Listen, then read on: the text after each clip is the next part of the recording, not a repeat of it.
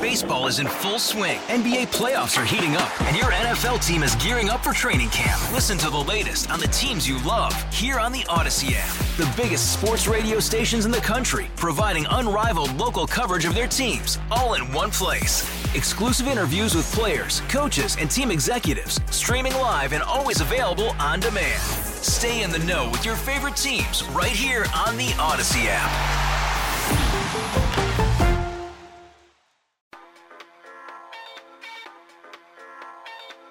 Final hour here. Tobi Altizer with you up until 2 o'clock. Until we turn it over to Charlie and Dave in the bottom of the third inning between the Nationals and the Cardinals of their first game of the series that got suspended last night. We'll take you up until then. I want to continue talking about the NBA. You want to tweet at me at Tobi_Altizer. Same thing on Instagram. Want to give us a call, 800-636-1067 on the MGM National Harbor listener lines. Wanted to get into this in-season tournament in just a second, but before we do that, let's get out to Mark in Springfield. Mark, what's going on, man? Good afternoon. First time I've heard you, but I think you're doing a great job. Appreciate it, Mark. I agree with you 100% about Draymond Green. I mean, he's an aging veteran. He'll give you a couple of more years. I think they made a mistake. I'd have kept Jordan for his offense. Where are they going to find somebody to replace Thompson? He didn't look the same as he did the last couple of years, and I think his injuries are catching up to him. I think you keep Jordan for his offense. He also plays some defense, which is what the Wizards said. You know, he plays good offense and can play some defense. I'd have kept him. I'd have let Draymond go, and for that $100 million, they probably could have found an aging veteran who was playing a lot more defense and not worried about his offense. I think 2 or 3 years down the road, I think they're going to be missing his offense, and there's nobody out there that strikes me as a free agent that, or even as a young up and comer that they're going to be able to sign. So I agree 100%.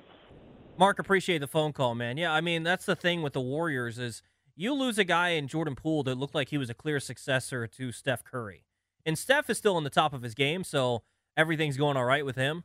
So I don't know that he even had to be a successor to Steph Curry. He could have maybe been more of a successor to Klay Thompson in a way that helped Steph, because when you think about them at their best, the prime years of the Golden State Warriors, not like Klay Thompson was handling the ball. You know, he would have games where he'd dribble the ball 10 times, 8 times total, sometimes even less than that, and still give you 25. And that's because he was just a spot-up shooter, a guy that you get the ball to, he'd shoot it. I think as Steph gets a little bit older, maybe you can get Steph more into a role where he doesn't have to always have the ball in his hands and work a little bit more off the ball, and Jordan Poole could have been maybe the guy more facilitating and just let them kind of rotate between point guard spots. I think that's something that they really could have looked at. And yes, it's tough if you're the Golden State front office to move on from a core that's won you championships, but you have to ultimately decide what you're going for. Are you going for more championships, or are you going for keep everyone in town, keep this as a Warriors legacy thing, never let them wear another uniform? And it seems like that's what they're going for. If they really wanted to win more championships, and that's the way that they went, I think they're mistaken, and they made some mistakes. I just don't think they understand that at this point in their careers, those guys aren't going to win, especially in the Western Conference. If they were in the East, maybe they can get past the Celtics and the Bucks and the Heat. Maybe. In the West, good luck. Not happening. I don't see them getting past the Lakers. I don't see them getting past the Nuggets. We'll see. I just don't see it. I don't think that... I think they made a mistake going with Draymond over Jordan Poole. So I agree. All right, I want to get into this in-season tournament thing. And it's just dumb to me. It really is. So I'm going to lay it out for you. First, this is kind of the details of what this in-season tournament's going to look like. So they're going to do a group play stage where they're going to have 6 groups of 5 teams. They're going to play each team in the group, so 4 total games, 2 home, 2 away. And then your record after that is going to determine how you end up getting into the knockout round. So the 6 teams that win the group, they automatically make it into the knockout rounds. There's 2 wild cards. The wild cards are the teams with the best group play record that didn't win their group. And then eventually you get to the knockout round there with those 8 teams. The Final Four is held in Las Vegas, and the champion will win the inaugural NBA Cup. All games will count toward the regular season standings, except for the championship. The championship game stats won't count towards player season stats.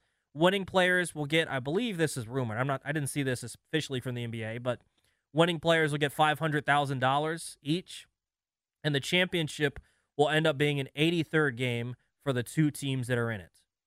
So let me tell you why this is dumb. And there's a myriad of reasons why.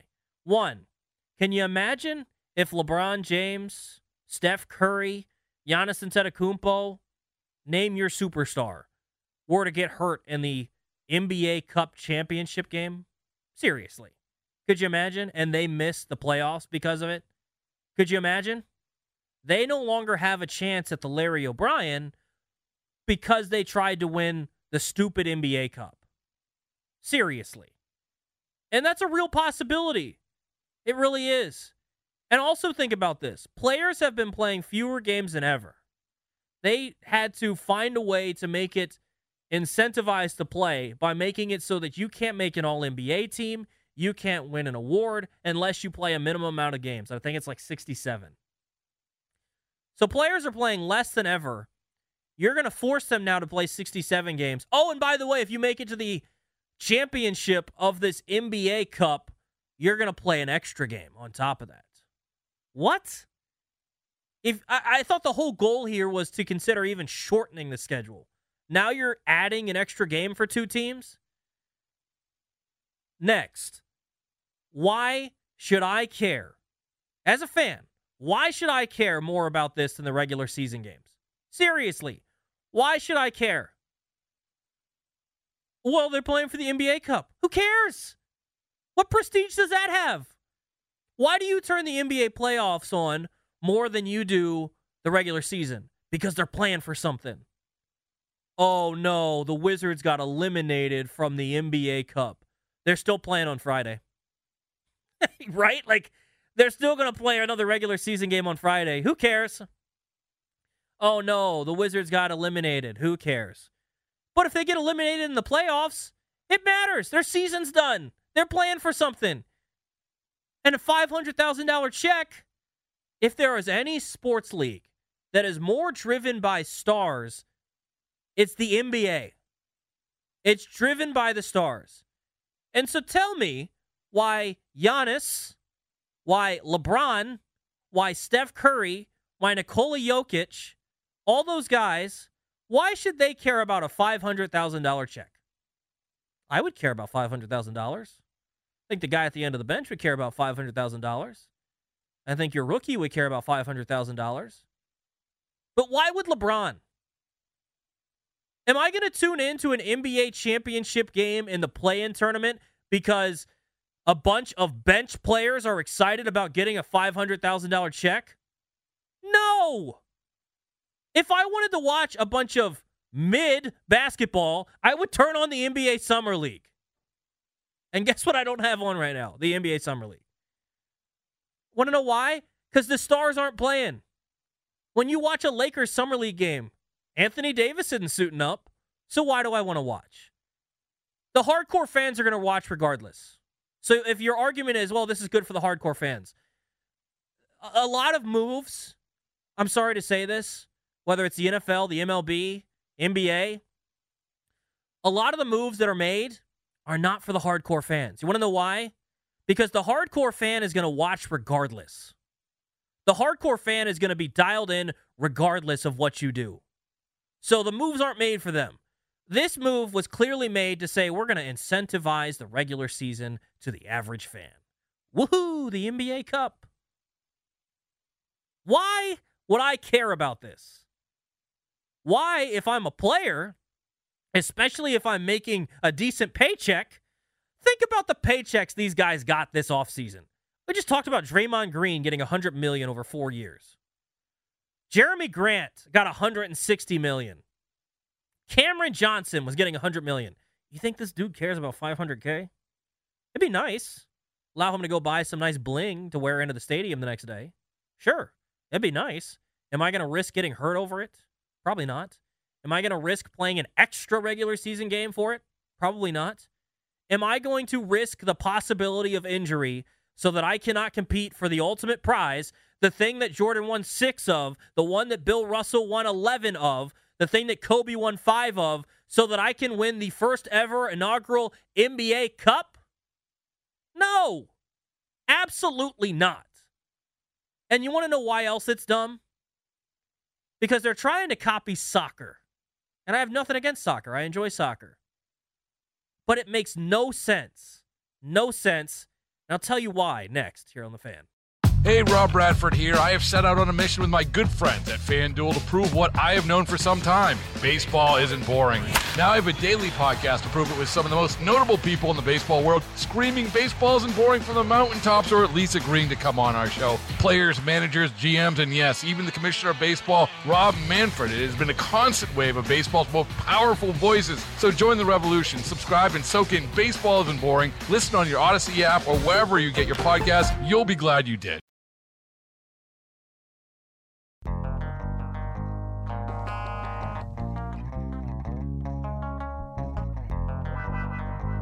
Welcome back. 106.7 The Fan. Team 980. Odyssey app. Tobi Altizer with you up until 2 o'clock. We're going to hop in. 800-636-1067 on the MGM National Harbor listener lines. Or tweet me at Tobi_Altizer. Again, I think this NBA in-season tournament is dumb. I just think it's dumb. Plenty of reasons why. Ross tweets at me, says, to be fair, Anthony Davis doesn't suit up that often in the regular season anyway. It's a valid point. It's a valid point. But think about this. He brings up Anthony Davis. I brought him up a little bit earlier. Imagine Anthony Davis were to get hurt in that championship game, the 83rd game that doesn't count for stats, that doesn't count for the regular standings, right? Imagine he gets hurt in that, and now he's out for the playoff run. So this in-season tournament is going to happen in November and December. So I understand that unless it's something major where he's probably going to have a season-ending injury, he could probably return. But what if it's something that lingers? What if he hurts his ankle and it lingers all season long and it flares up in the playoffs because now he's had to play more games? Or it just, I don't see the appeal as a player for $500,000. I just don't.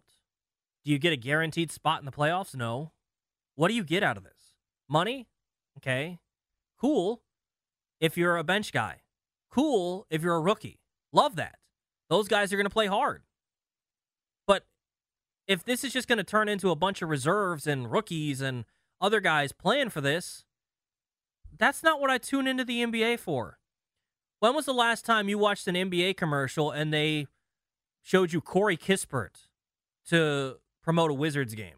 When was the last time that you saw an NBA game and they showed you Gabe Vincent to talk about a Heat game? You know, like, that's not who you tune in for. You tune in for Jimmy Butler. You tune in for the stars. Bradley Beal at the time when he was here. Those are the guys you tune in for. Don't tune in for the 8th guy on the bench. And the top guys aren't going to care about a $500,000 check. The guys at the middle of the bench are. So before the break, I was talking about how they're trying to copy what soccer does. And you can clearly see this from their tournament style. And I think that soccer has a cool thing going over in Europe. So I'll explain it to you, because I'm sure a lot of you don't understand why it's like soccer. And I've explained why this is nothing like soccer, what they're trying to do. So in European soccer, there is relegation. So there's leagues, multiple leagues. Think about the NBA.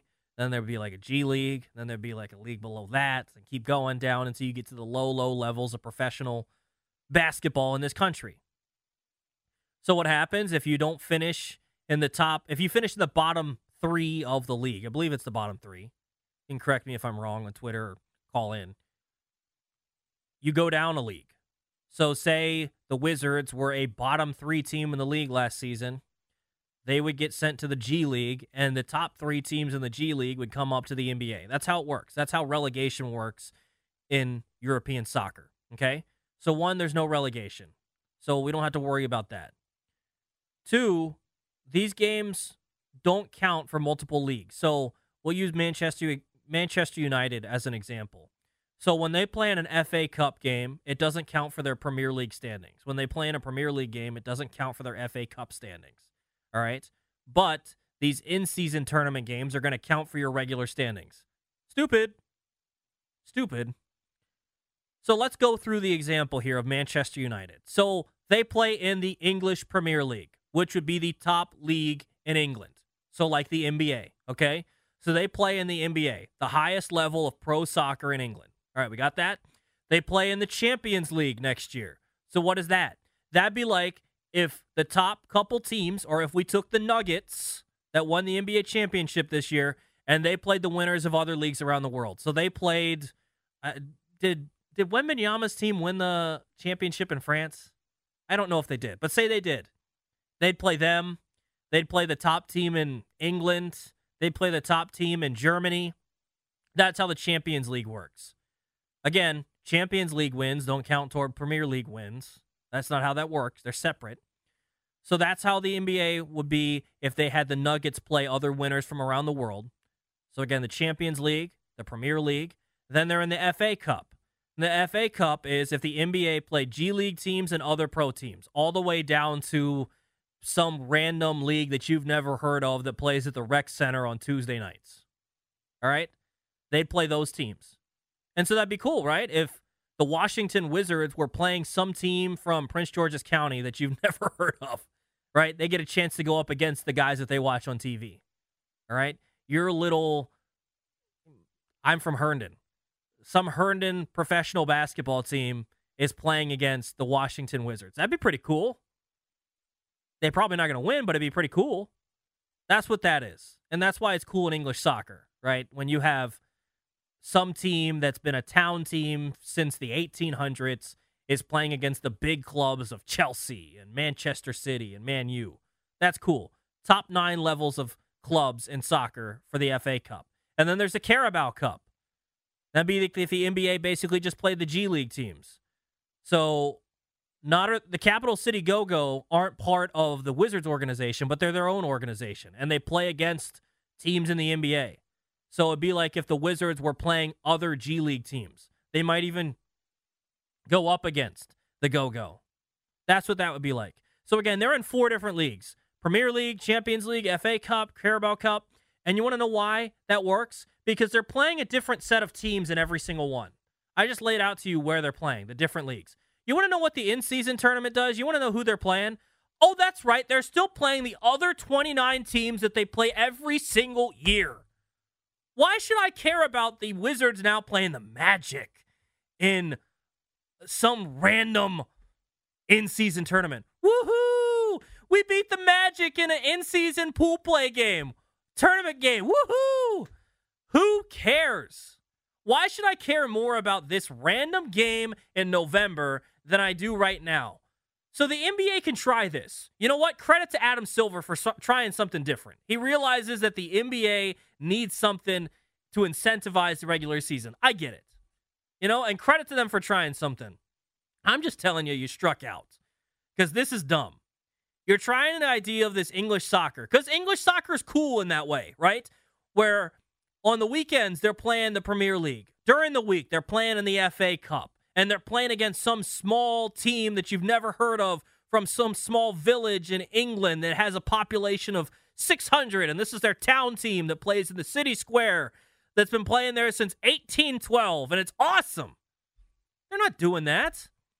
You know who the Wizards are going to match up with in the in-season tournament? The Dallas Mavericks. Just like they do in December of every year. Just like they do every single season. Oh, it's a cool matchup. They're going up against the Los Angeles Lakers. They're going up against the New York Knicks. Oh, really going out on a limb here, going up against the Phoenix Suns. It's the same 29 teams you always face. This is no different than a regular season game. And the only thing that's different is you get a check at the end of it. And the check isn't even big enough for the Stars to look at it and say, yeah, I'll play for that. You think Kevin Durant is getting up for $500,000? You think the Phoenix Suns are getting amped to win the NBA Cup? I don't. I just don't. It's a nice check. It's not a terrible idea, I guess. But in practicality, in practice, not going to work. It'll be fine. People are going to tune in. People are still going to watch it. And you know what? To be 100% honest, I'll watch it for the first year. Want to see what it's like. But it's nothing special. It's not going to accomplish what they're trying to do here. If anything, and I'm not in favor of this. We were just talking about this in the break. They should shorten the season, if anything, and I'm not in favor of that. But if anything, that's what you're looking for. Players are playing less games, and yet you're adding an extra game for the championship teams. You're adding this extra bit.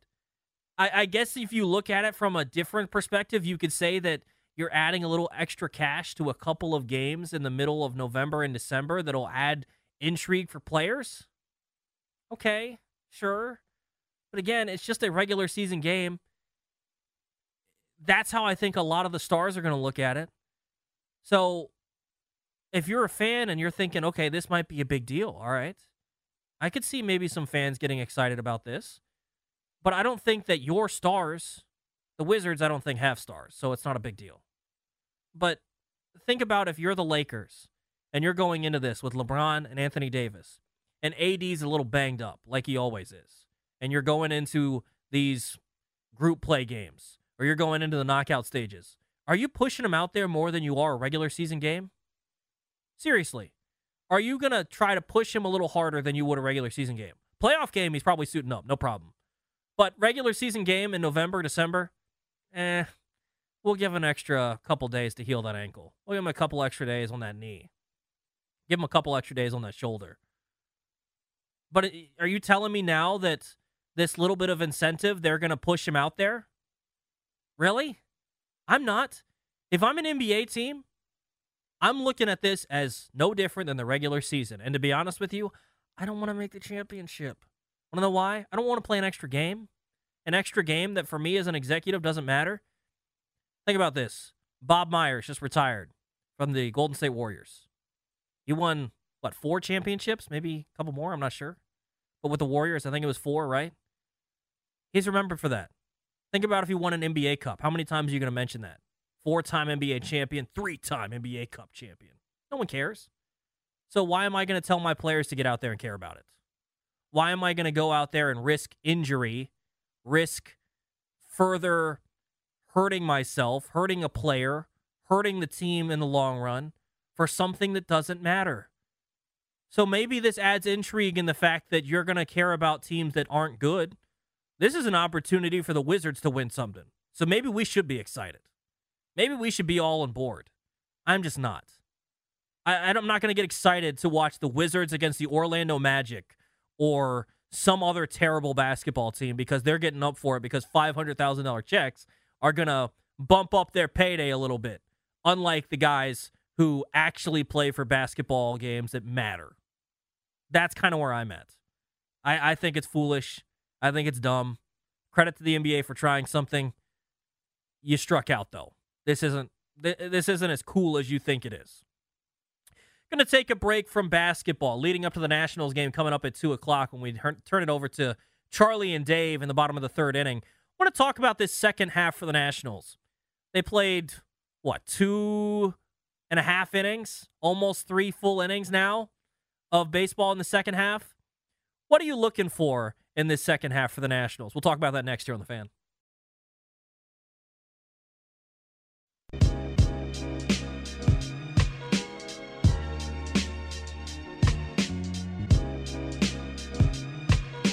Welcome back here. 106.7 The Fan, Team 980. Live and free on the Odyssey app. Tobi Altizer with you up until 2 o'clock. So we give it over to Charlie and Dave. And Nationals baseball, bottom of the third, 3-2 count against Paul Goldschmidt. So come in throwing strikes, or at least a strike. Because otherwise you're walking a dude and Arenado's coming to the plate with 2 on. So better be ready coming out. I want to talk about the Nationals. What are you looking for in this second half? 800-636-1067 on the MGM National Harbor listener lines. 800-636-1067. You can tweet at me at Tobi_Altizer. Be on Monday, and we'll talk maybe a little more about this Dylan Cruz pick and thoughts on that. Ranked number 4, according to Baseball America, and their prospect rankings. Hasn't even taken the field yet. And number 4, the Nationals have 2 top 5 prospects. Pretty awesome to hear. Pretty awesome. But what do you expect, or what do you want to see in the second half? So there's a couple of things. The first thing that immediately pops up in my head, looking at the time of the year, looking at the trade deadline coming up, is who do the Nationals trade? Who are the guys that the Nats are going to move on from? Because that's going to dictate some of what you look for in the second half, too. If you move on from Jeimer Candelario, who's playing third base? Is it Jake Alou? Is he going to be able to be a major league third baseman? We'll see. Does that mean moving someone over there? Can you get Carter Keyboom going and get him again? Like, what's the plan going to be at third base if you move on from Jeimer Candelario? But who do the Nats decide that they're going to trade at the trade deadline? I think the number one guy, the top of the list. I think that there's almost no chance unless he gets hurt, which he is a little bit injured right now with a thumb injury, a bruised thumb, is Jeimer Candelario. That guy's getting traded. And it's nothing against Jeimer, but these are the kind of moves that Mike Rizzo has made over the last couple of years that, when they all go according to plan, result in players getting traded at the trade deadline. Sign a guy to a one-year deal that has some upside, that could maybe help a contender down the road. Let him play for the Nationals the entire first half, showcase what he can do, and then trade him at the deadline. That's what you tried to do with Nelson Cruz. It didn't work. He never turned out to be the hitter that you could trade. But that's what happened with Jeimer Candelario. And Jeimer, you could make the argument, has been the most valuable third baseman in the National League in the first half. That's how good he was. And when Jeimer came to the Nationals, the thought process was, this is going to be a doubles machine. This is going to be a guy that hits a lot of ringing doubles in the gap, but he's not going to hit too many home runs. He'll be solid at the plate. He'll give you some power, but mostly a doubles machine, and he's going to be known exclusively for his bat. His defense, if he gives you anything, will be an added bonus. But not only has he played adequate defense, he has played spectacular Gold Glove caliber defense at third base this season. And so I think that increases the suitors for his services even more. Because throughout his time as a major leaguer, you've thought of him as a good bat. Not a great bat, but I would say above average. At times he'll have slumps where he struggles a bit, but for the most part, throughout his career, he's been an above average bat. And so you thought that someone might trade for him in that scenario, that maybe they want a guy off the bench, maybe they want a guy over at third base that can give them something, or somewhere on the corner in the infield, DH maybe. But now that he has that glove at third base, that's good, to go along with the still good offense, a team might look at that and say, man, our third base is not giving us the kind of play that we need in terms of defense. Let's bring in Jeimer. He'll give us a good bat that we can bat a little lower in the order than what the Nationals are. I don't think he's going to be batting third for some team that trades for him, a contender. But I can trade for Jeimer Candelario, not just get a bat, but also get a solid glove. And that's something that I don't think the Nationals thought was going to happen. I don't think that the glove was going to come into consideration at all when that came to the trade deadline when they signed him. But it has. He's been spectacular. So I think the number one guy, for sure, you can probably already start preparing for some goodbyes, Jeimer Candelario. A guy that I don't think they should trade, and I've laid this out before. We'll see what happens over the next couple of weeks. If they got a offer that they couldn't say no to, I wouldn't mind trading this guy. If they got a top 100 prospect that you're pretty excited about, fine. But if you're just trading this guy for the sake of trading him, I think that'd be a mistake, and that's Lane Thomas. I think Lane Thomas, realistically, could be a part of the future of this baseball team. Not the long-term future in terms of 6 and 7 years down the road, but I think he can be a part of the short-term future 2 and 3 years down the road. He's under contract for 2 more seasons after this. You've got more control, arbitration years. I think that you could realistically look to maybe buy out that arbitration and pay him a little bit extra and keep him around for maybe a year or 2 after that, maybe even 3. He'd be early 30s at that point. But I think he's found something at the plate this year that's allowed him to take that next step. And I think at worst with Lane Thomas, and I thought this going into the year before he really took that step forward, I think he's a 4th outfielder. I think he's a good 4th outfielder. I'm fine with him being that 4th guy that you bring in, the old Michael A. Taylors of the world, where I don't need him to play every day, but occasionally fill in for some guys. If you need to give a guy a day off, here he comes. That's the kind of thing that I think Lane Thomas could do right now on a decent ball club. And he's shown so much improvement this season.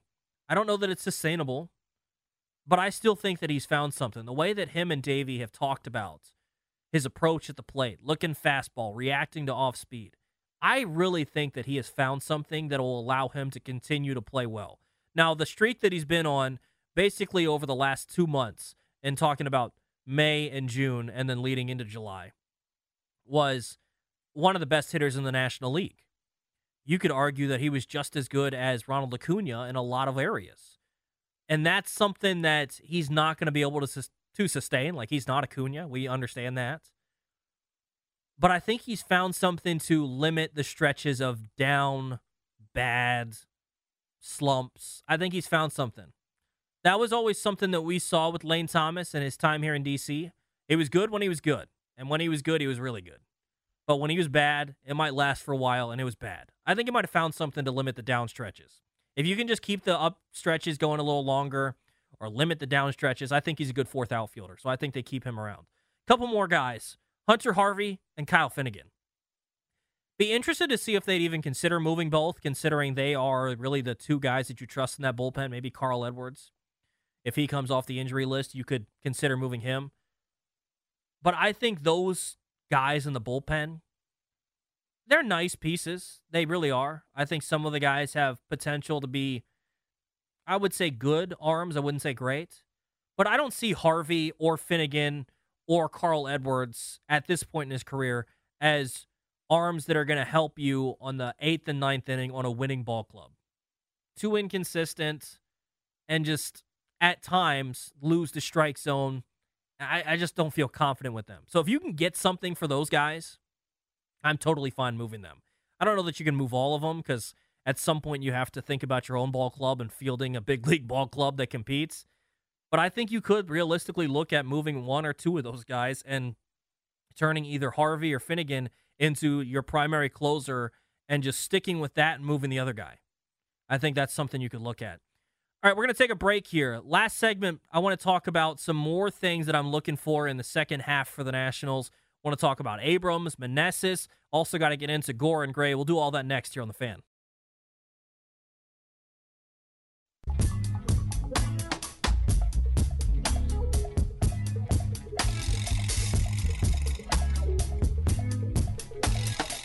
Final segment here before we turn it over to Charlie and Dave in the middle of the third inning. Talking about the Nationals, what are you looking for in the second half? Tweet at me at Tobi_Altizer if you want to do so. A couple things I'm looking at. CJ Abrams in the leadoff spot. We won't count what he did in his one at-bat yesterday. So going into the game yesterday, the game that'll be continuing here in just 20 minutes or so, he spent 3 games in the leadoff spot against Texas.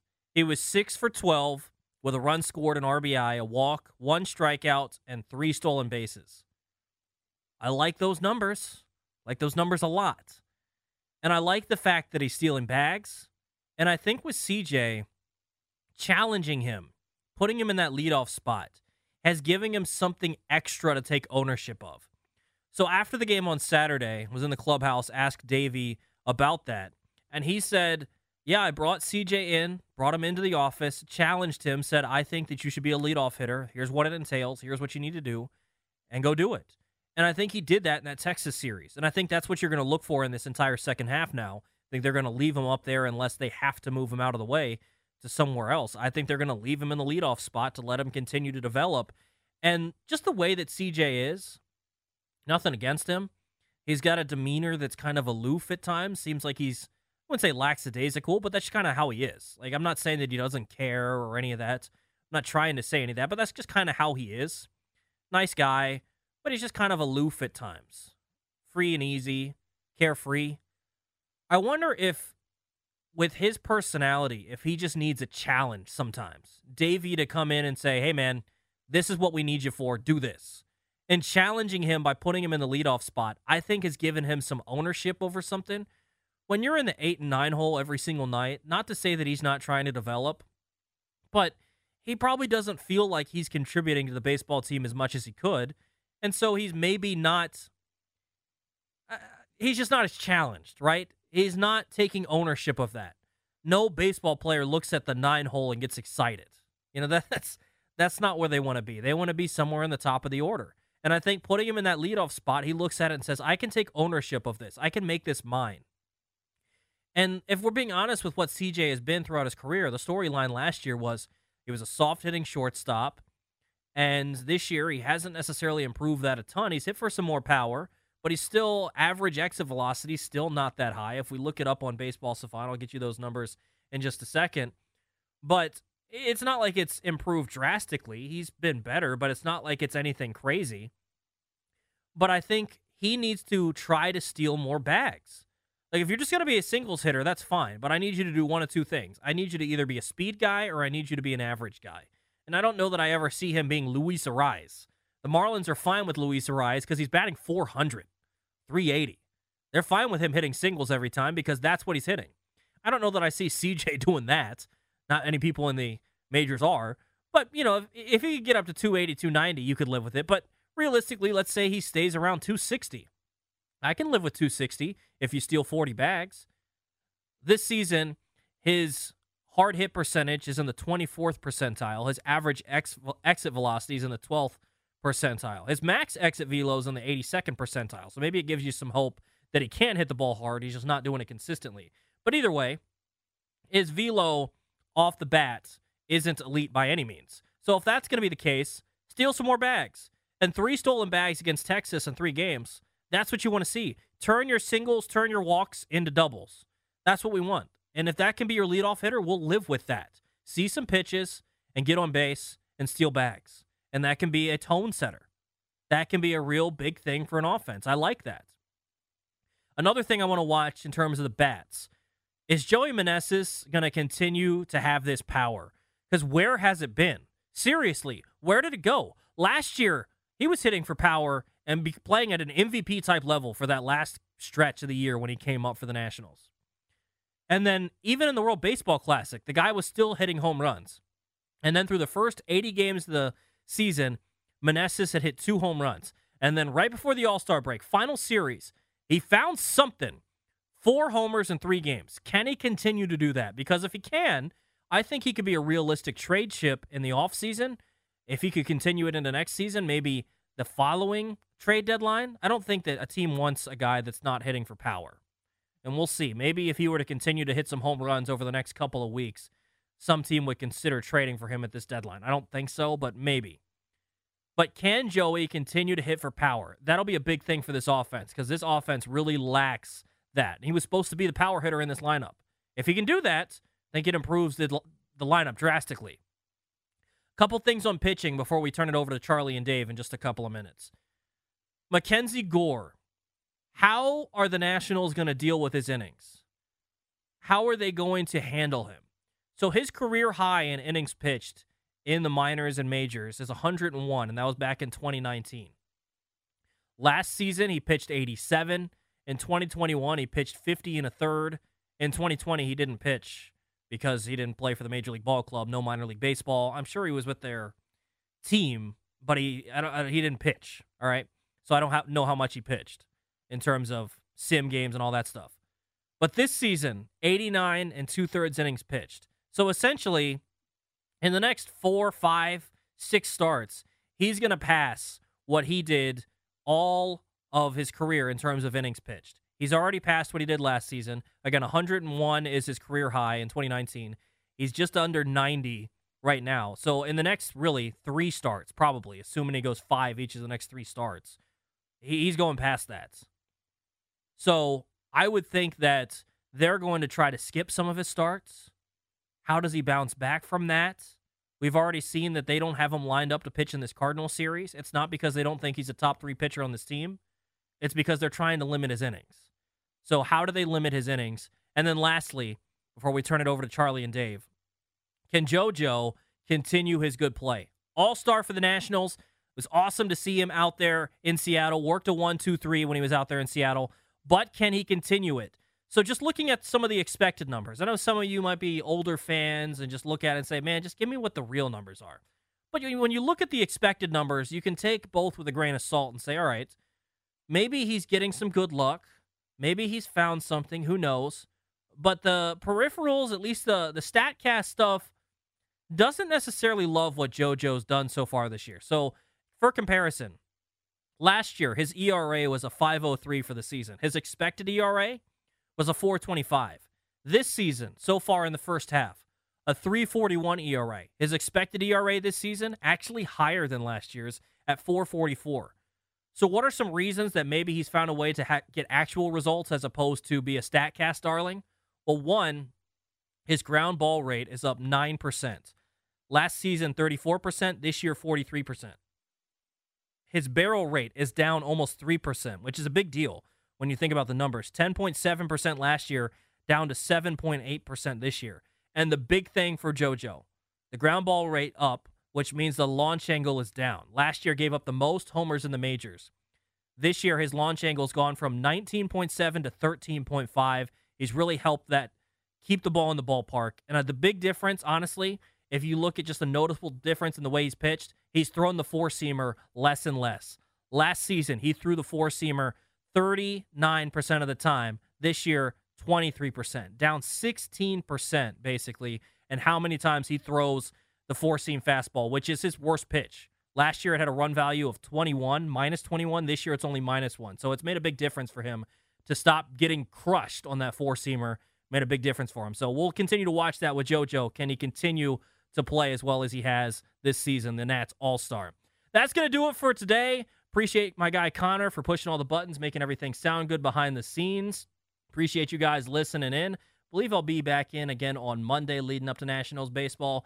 But for Connor, I'm Tobi Altizer saying thanks for listening. We'll turn it over now to Nationals and Cardinals resuming in the bottom of the third inning. Nats Cards, Charlie and Dave, next. Baseball is in full swing. NBA playoffs are heating up, and your NFL team is gearing up for training camp. Listen to the latest on the teams you love here on the Odyssey app. The biggest sports radio stations in the country, providing unrivaled local coverage of their teams, all in one place. Exclusive interviews with players, coaches, and team executives, streaming live and always available on demand. Stay in the know with your favorite teams right here on the Odyssey app.